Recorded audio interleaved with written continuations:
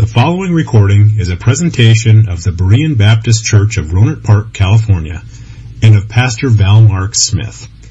We are an independent Baptist congregation committed to the accurate presentation of the historical doctrines of the faith. We welcome your visit to our services anytime here in the Rohnert Park area. And you see our scripture reference behind me on the screen. You see that beautiful banner that says, "Headed for Heaven." And isn't it a wonderful thing to be God's child, to be a part of the Lord's church and know that you're going to the place that God has prepared for us? You know, there's never a Christian who lives and dies thinking that there is a possibility that somehow he's going to miss heaven. Next week when I begin the message, I'll give you a few scriptures about that, about the sure hope that we have. But our hope in Christ is absolutely sure, so sure, it's as if it already happened. So you never have to think as a child of God, there might be some case, there may be a possibility that I'll miss going to heaven when I die. That can't happen if you know the Lord Jesus Christ. Now, in this chapter, the Apostle John describes the beautiful city that God has prepared for those that are a part of the Lord's church. And as I mentioned before, you can't really afford to overlook the Lord's church. Because if you want to have a part in this beautiful city that God has prepared, you need to be a member of the Lord's church, because this is the eternal home that He's promised, the special place that He's promised for those who know Him in the church relationship. The church is the bride of Christ. She is part of His flesh and of His blood. That's why the church is called the body of Christ. He is her loving husband. He says that He is her bridegroom. And this city that He prepared for us is where He lavishes the very best that He has upon those that are His bride. Now, none of the Old Testament believers had that privilege. When they were living, they didn't know anything about the church. The church is a New Testament revelation, and it was a mystery unknown to them. And then it wasn't revealed until men like the Apostle Paul, of course Jesus Himself teaching it, and then Paul giving us the doctrines of the church. The church wasn't here until Christ came, and when He chose out the first men who would be His church, and that was the apostles, and so they were the foundation of a new work that God started.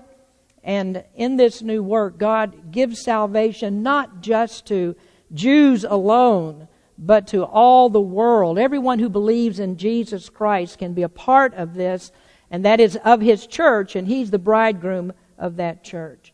Well, now we have an opportunity in these scriptures to see this place where we will live when Christ comes to take us home to be with Him. Now, it's truly great to be a believer in any place and in any time. It's great for you to be a believer right now. There's nothing that can be better than that.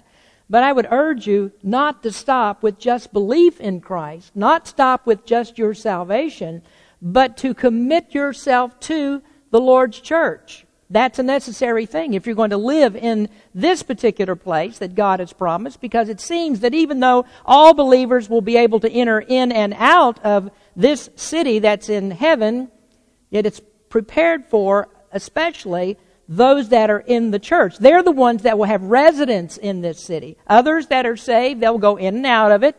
They'll live on the earth, on a new earth that God creates, and it's spectacular in its own right. But nothing matches the city that God has prepared for the bride. Now, last week we took a little bit of time to read all of these verses from verse 9 down through verse 27. We won't do that today, but instead just keep your Bibles open, if you would, to the passage, and we're going to read verses 9 through 11, and that will be the text for the message today. Revelation 21, verse number 9.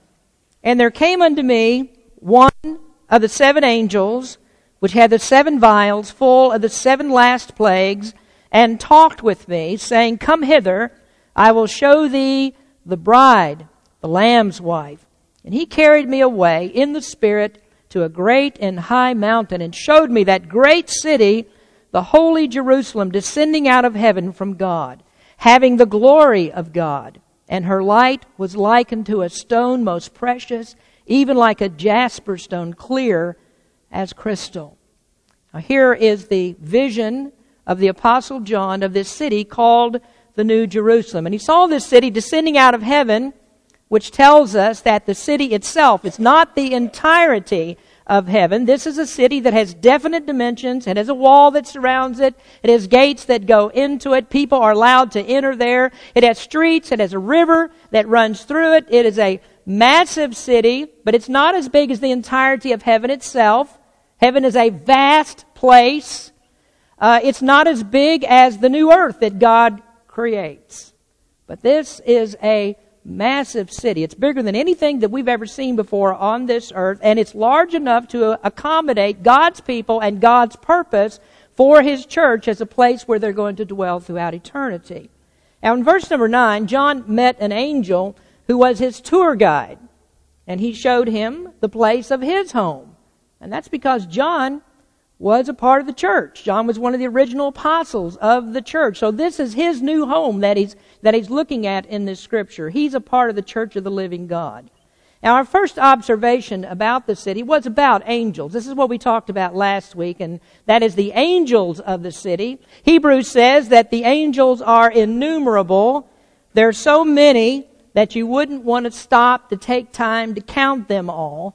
They are the administrative personnel of heaven. Each of them is a spirit that serves God's people in His kingdom. Now, contrary to what many people believe, angels are not gods. Angels are not semi-gods, demigods, or anything like that.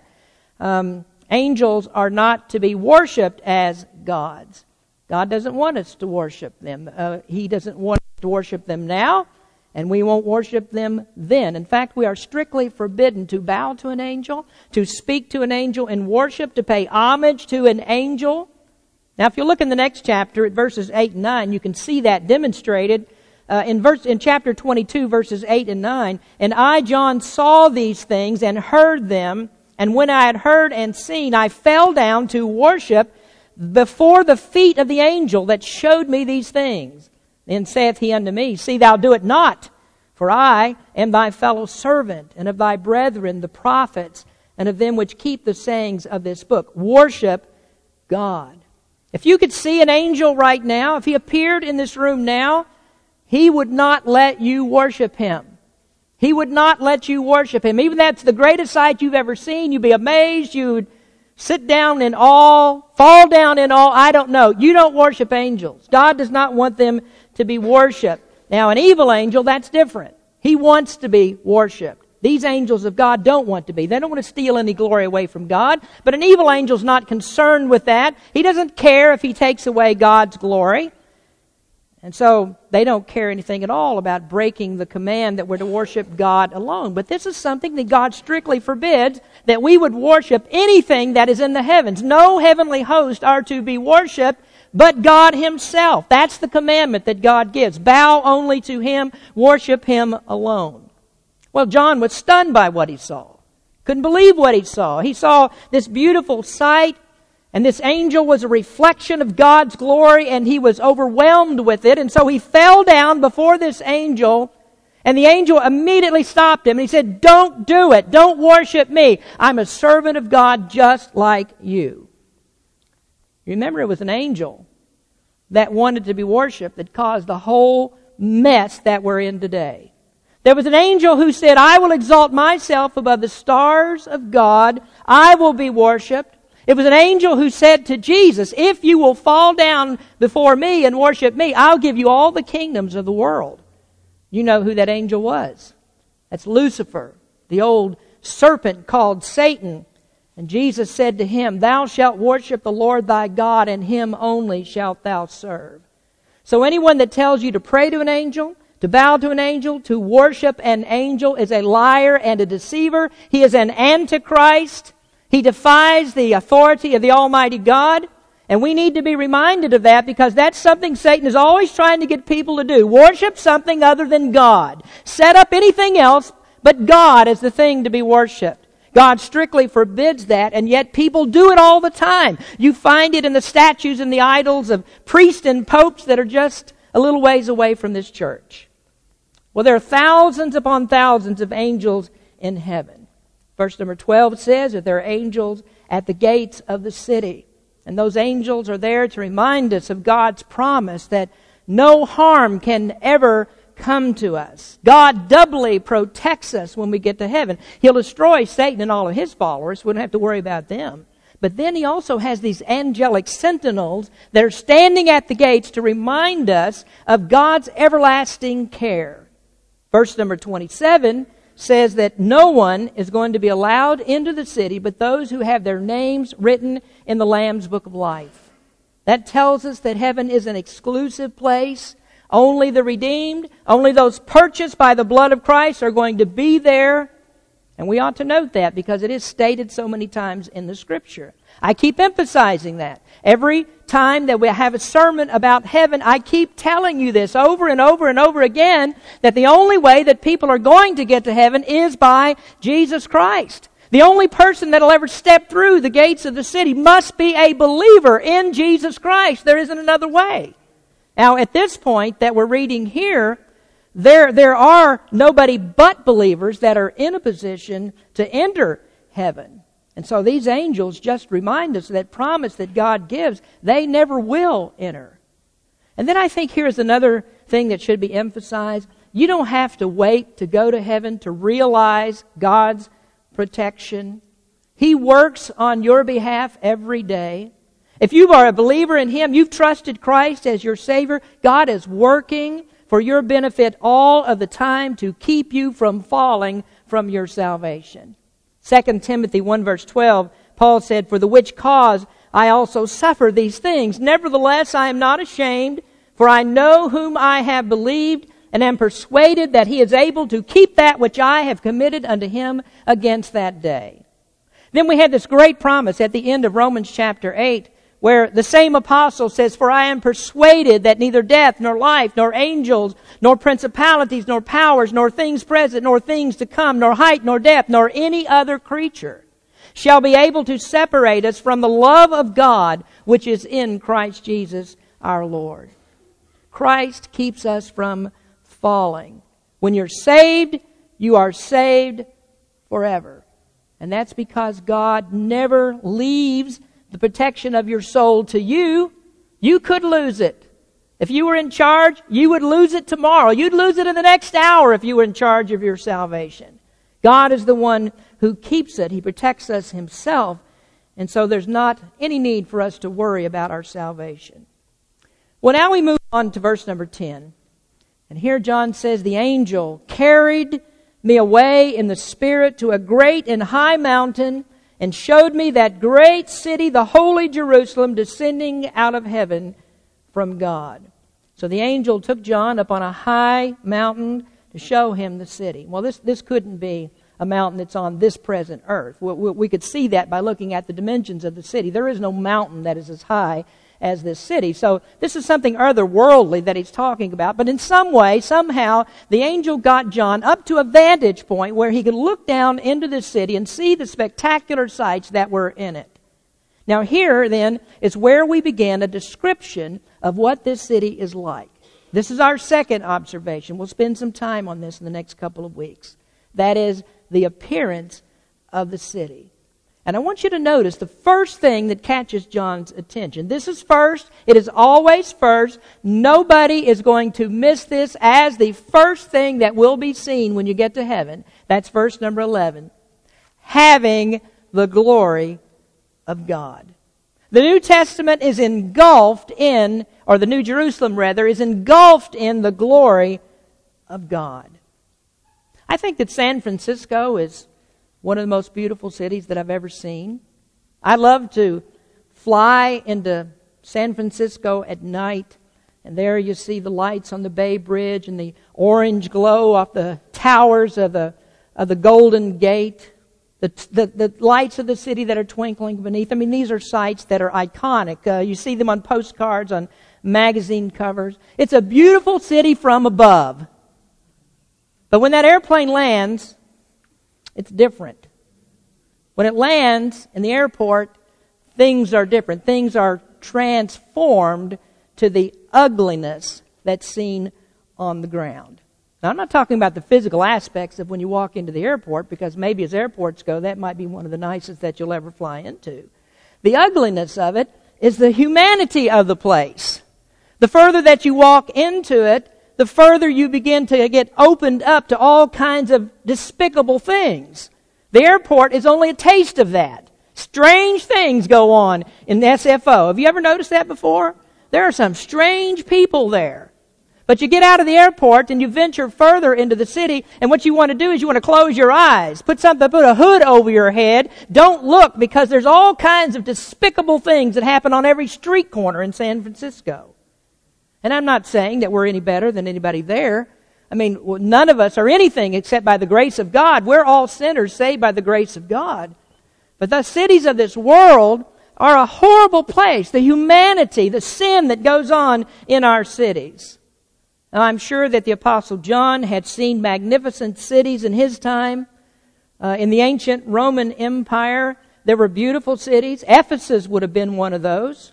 John spent a lot of time at Ephesus, and there was a beautiful temple to Diana that was built there, and it was one of the wonders of the world in those days. When Paul was in Athens, he was on Mars Hill, and he was standing in the shadow of the great Parthenon in the city of Athens. But there were also hundreds upon hundreds and hundreds of temples, every idol that you could imagine. There were altars and idols to creeping things. Everything the mind can imagine was there. And then ancient cities were fraught with things like waste management problems. Not just human waste, but animal waste. Their transportation were horses and donkeys. And when you put the fuel in them, it doesn't come out, well, anyway. It leaves you with mountains of stuff that you got to get rid of. And these cities, they were just teeming with all of that. Just ugly places, smelly places. The city themselves, the buildings, they're great, they're grand, but nobody would ever call one of those cities glorious. But thank God, you get to heaven, there are none of those problems. Everything there is clean and bright. Everything is polished and sparkling. I know that my wife's going to love it. There are no carpets to clean. When you get there, there's no dust mop that you have to use. There are no scrubbing bubbles when you get to heaven. Everything is clean and bright. Why? Because of glory. Because of God's glory. Heaven is a reflection of God's glory. Now let's take a look at this for just a few minutes. What is the glory of God? The glory of God. Well, the visual representation of glory is spoken of in only one way in the Scriptures. God's glory is light. Now, God's glory is actually everything that God is. It's all of His attributes. It's everything that makes Him God. His glory is what separates Him from all of His creatures that are beneath Him. In 1 Timothy, Paul wrote about God, and he said, God is the only one who has immortality, dwelling in the light which no man can approach unto, whom no man hath seen nor can see, to whom be honor and power everlasting. Amen. God's glory is what keeps you away from Him. You're never going to be able to see God, to enter into the presence of God, unless God makes a change in you. You can't see God's glory. You're never able to approach Him. He's in a light that is unapproachable. Now, when God created the world, the first thing He said was, let there be light. And that light was the first representation that God exists and that God is glorious. When they built the tabernacle in the wilderness, the glory of God filled it. When they had finished putting all things together, had put everything into the tabernacle, then God came into it. The glory of God filled it, so that the people, the priests, were not able to enter in to the tabernacle. They waited outside because God's glory had filled the entire place. But then God concentrated His glory in a very small light that was in the Holy of Holies, that was above the mercy seat on the Ark of the Covenant, and that was called the Shekinah. Well, that's one of the things that about the tabernacle and the temple that's just fascinating to me. I think I would love to have been an Old Testament priest to go in there and see the glory of God. Can you imagine that? Being able to see that light, which is the glory of God? It's hard for me to understand how that Israel got so far off in their worship that they profaned the worship of the Holy God until God said, I'm going to shut out that light. And He took the light away from the temple. And that was important because when God shut out that light, it meant God is no longer there. This is what Shekinah means. It's not a word that we find in the Old Testament. It's a transliteration of a word that means to dwell. So God was dwelling in that light. And when there is no light there, that means God is not there. So this was a terrible thing to happen for God to shut out that light. God was not dwelling with His people if the light is not there. Now, if you look at our text, and you go back to verse number 3 in this chapter, what does it tell us there? It says that God dwelled with His people. He is dwelling among His people. Now we go down to verse number 11, and how do we see the evidence that God is dwelling with His people? Light. The glorious light is there. That's how we know that God is there. It's the glory of God. Now you put all of that together, and the brilliance of that light is dancing all around the crystal in heaven, reflecting off of the shining golds of the street. The glory of God shows that God dwells there. Now it's interesting that in the popular books that are written by people who say that they died and they went to heaven, they came back to tell us what it's all about, that they never talk about being overwhelmed with how much light there is there. Nobody talks about being overwhelmed with the glory of God, the light of God in the place.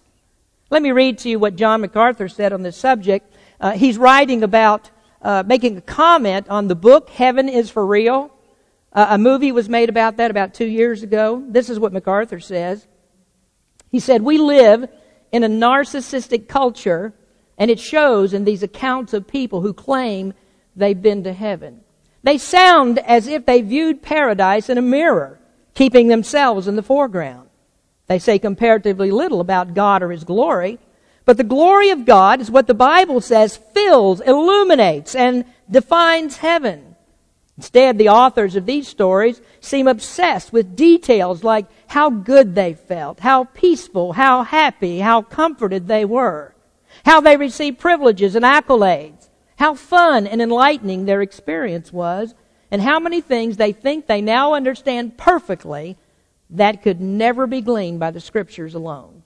In short, they glorify self while barely noticing God's glory. They highlight everything but what's truly important about heaven." Maybe some of you have read those books. Maybe you have some sitting on your shelf at home. A few weeks ago, there was a visitor that asked me as he was leaving, he said, "What do you think about the book Heaven is for Real?" And I haven't actually read the book. I've read others like it, and I found it was a total waste of time, so I had no interest in reading it. But he said, "What do you think about the book Heaven is for Real?" And I just said, "Not much."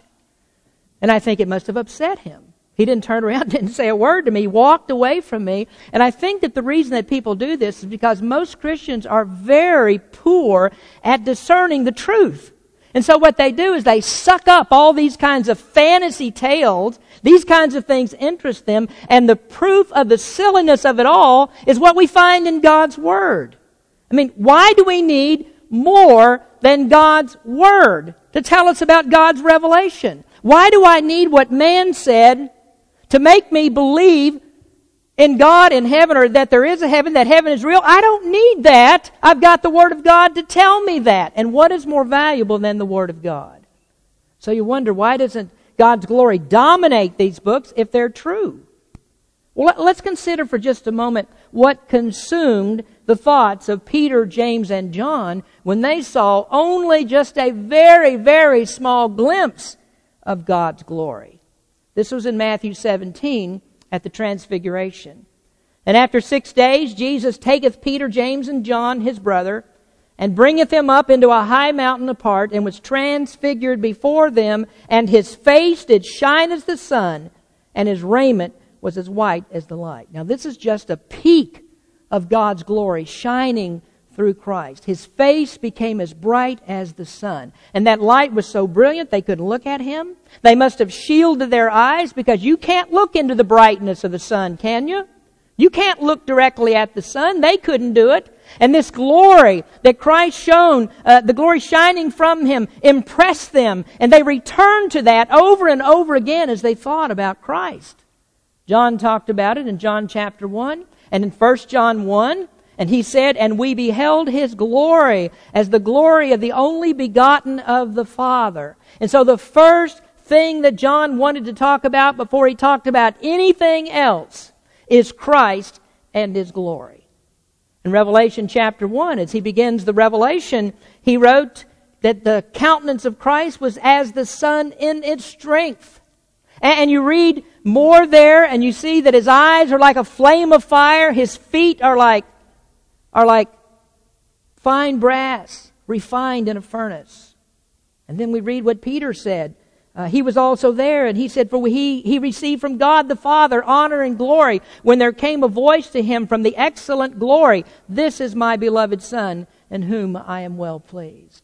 The glory of God captivated these men. Paul also experienced his glory. How did he see it? Well, he was on the road to Damascus, and Paul described it as a light that shined on him, shining out of heaven, and Jesus spoke to him out of that light, and he said that it was above the brightness of the sun. Then we have another description in Matthew 24 and Matthew 25. Matthew 24:27, Jesus said, for as lightning cometh out of the east and shineth even unto the west, so shall the coming of the Son of Man be. Matthew 25:31, when the Son of Man shall come in his glory, and all the holy angels with him, then shall he sit upon the throne of his glory. Now there Jesus is telling us lightning shining from the east and the west, that's how quickly it happens, but also that we see brilliant light. When he comes in his glory, it's like a brilliant light that shines from one end of the earth to the other, the glory of God when Jesus returns. And then the Apostle John said in 1 John 1:5, this then is the message which we have heard of him and declare unto you, that God is light, and in him is no darkness at all. God doesn't reflect light. God doesn't bear a light. God doesn't hold up a light. God is light. Darkness is contrasted with light, meaning that there's nothing negative about God. You can't walk in darkness and fellowship with God because God's presence dispels darkness. And I hope that you get that. If you walk with God, you are always going to be in the light. It's impossible to walk with Him and walk in darkness. You can't do it. What does that mean? You can't walk with God when you live in sin. You can't walk with God that way. Now you can pretend that you do, and you can be a church member that says, oh, I'm all holy and I'm walking with God. But if you have a cloud of darkness over you and there is sin in your life, you're not walking with God because you can't walk in the light and be with God. He dispels all darkness. You can't walk without light. You can't walk in darkness and be with God. He dispels all of that darkness. The Scripture says men love darkness rather than light because their deeds are evil. And all of that points up to the fact that there can be no sin in heaven. The brightness of God is there, and you can't go to heaven until every sin is gone. And that's what happens when sin is washed away in the blood of Jesus Christ. All sin is gone. Now, if you look at verse number 23, you can see what the brightness of God's glory does to heaven. And the city had no need of the sun, neither of the moon to shine in it, for the glory of God did lighten it, and the Lamb is the light thereof. Now this is next. The Lamb is the light. What is that light of heaven? The Lamb is the light. Now amazingly, another book about dying and going to heaven is the book 90 Minutes in Heaven. Maybe some of you have seen that one. Don Piper wrote that book. He's supposed to be a Baptist preacher. And in this book, he mentions Jesus. Now get me now. He's a man that died and went to heaven. And in his book, he mentions Jesus 3 times. And one of those mentions was, I didn't see Jesus. I went to heaven, but I didn't see Jesus. Now, can you imagine going to heaven and not seeing Jesus? The Lamb is the light of the city. It would be impossible to be there without being dominated by the presence of Jesus. Now, here's something that I want you to get about this verse too. How many times have we used the Scriptures to prove that Jesus is God? Do you know you still have a lot of people that run around with Christian on the name of their church, and they claim that, well, no, Jesus wasn't really God. He's not really God. But you see what this says? The glory of God lightens the city, And then it says, the Lamb is the light thereof. Do you need a flow chart to understand that? Do you need one? God is light. Christ, the Lamb, is light. What does that make Christ? God. And that's a statement that He is God. Now, two things stand out here. Nobody can say that Jesus is not God. And nobody's ever going to get to heaven without God. Can you imagine that could happen? Can you imagine for a moment that anyone would ever be in heaven and without knowing God and denying God? So you deny Jesus Christ, you can't go to heaven. You can't be where He is.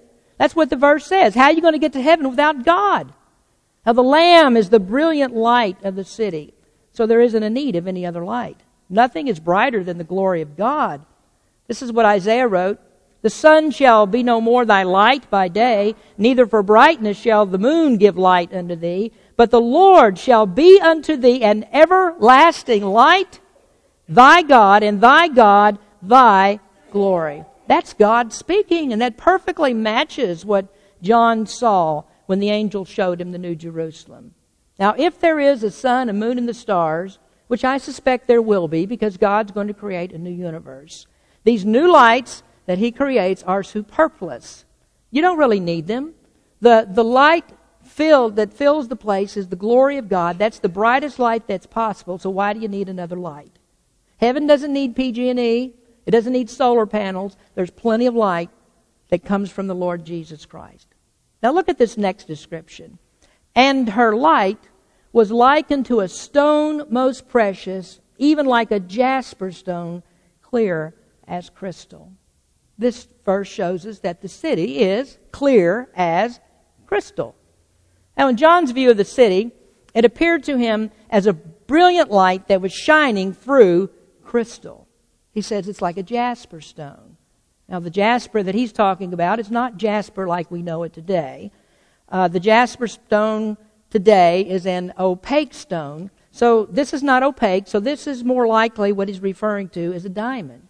That the city appears as a huge sparkling diamond.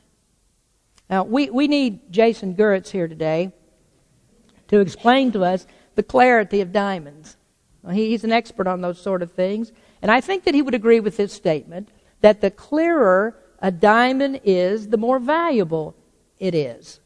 I found this description about clarity in diamonds. Clarity is the measure of how clearly a diamond is able to allow light to pass through it, reflect off of it, and refract within it. This light quality is determined by a number of factors, one of which is the level of flaws, both internal and external. The internal flaws are referred to as inclusions, and the external flaws are known as blemishes, with inclusions more often being the more detrimental of the flaws. All diamonds contain features or flaws such as mineral inclusions and fractures, and most flaws can be so slight as to have no effect on the diamond's ability to transmit and scatter light. However, larger flaws and large grouping of flaws can diminish the ability of the light to shine through the diamond unimpeded. Now, I want you to listen to this next statement because I'm going to come back to this. The location and coloration of the flaw has tremendous impact on the diamond's overall clarity. If a flaw is located near the center of a diamond and it's dark in color, it will often be more detrimental to the diamond's clarity than a clear flaw closer to the diamond's edge. Now that's what we might call the doctrine of diamonds. And if that statement is heresy, then we'll discuss that with Jason to find out if this is diamondology that comes from a demonic jeweler. I'm just not sure, but we do want to find the truth of this. We want to discern the truth. Now, the clarity of diamonds, though, affords us a great opportunity to talk about Jesus. Everything in the New Jerusalem is about Jesus. Now, this statement says that internal flaws are the most serious, and it's flaws that are at the center of the diamond that are the most serious of all. Those flaws are known as inclusions, and they keep light from refracting clearly through the diamond. Now, let's think about Jesus for a minute. He is the center of the New Jerusalem. Jesus is always at the center. Everything is about Him. Everything revolves around Him. All things flow out from Him. Jesus is never on the outside of anything. He's never on the outside. He's always the focus. When He is there, He's always the focus.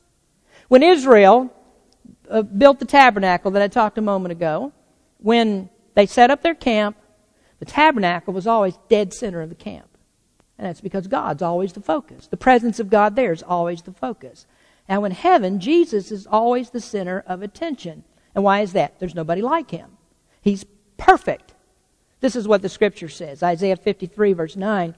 And He hath made His grave with the wicked and with the rich in his death, because He had done no violence, neither was there any deceit in His mouth. 2 Corinthians 5:21. For He hath made Him to be sin for us who knew no sin, that we might be made the righteousness of God in Him.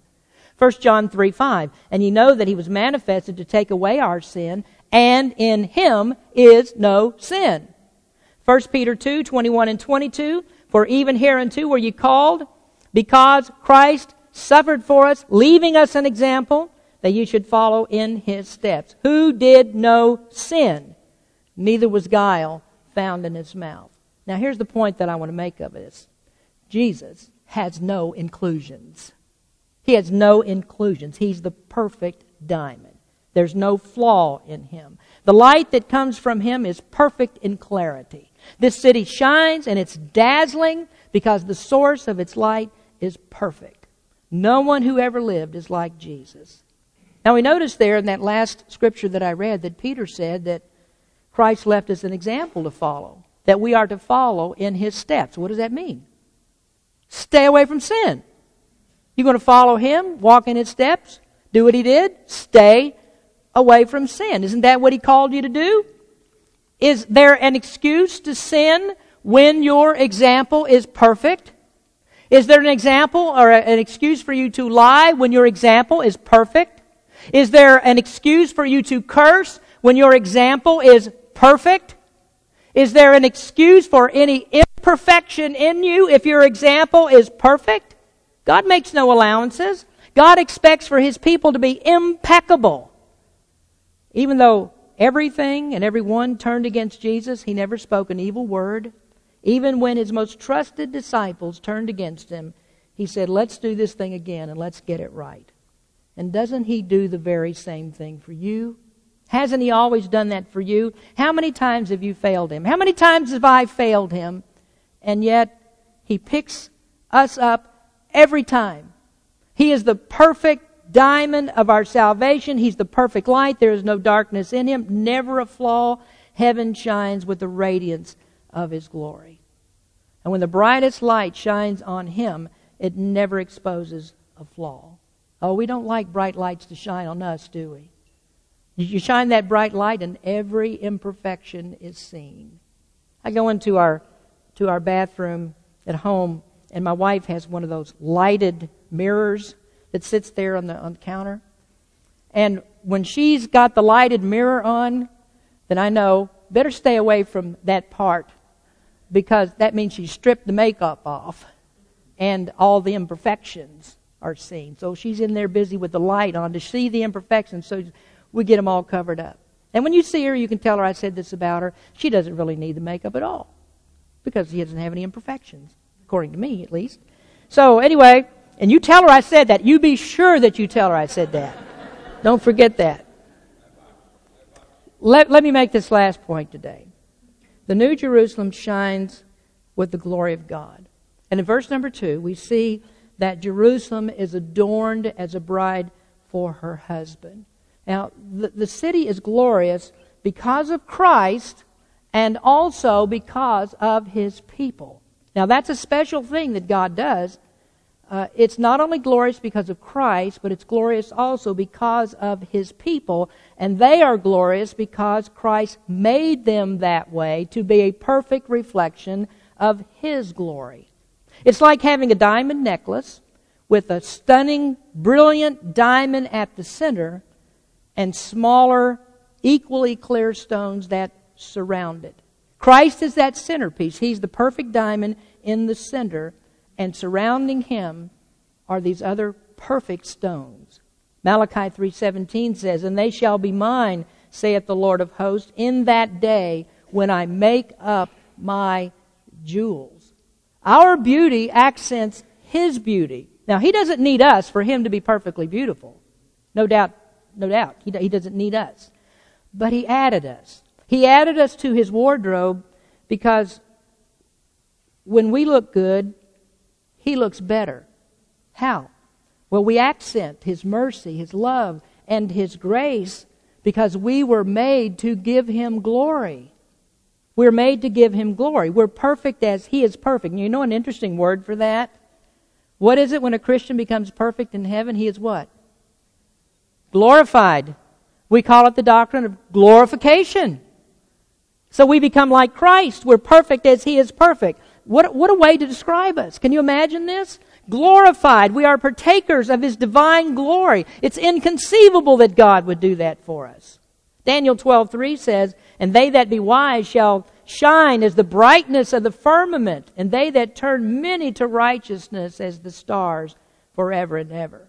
Jesus said, Matthew 13, "Then shall the righteous shine forth as the sun in the kingdom of their Father.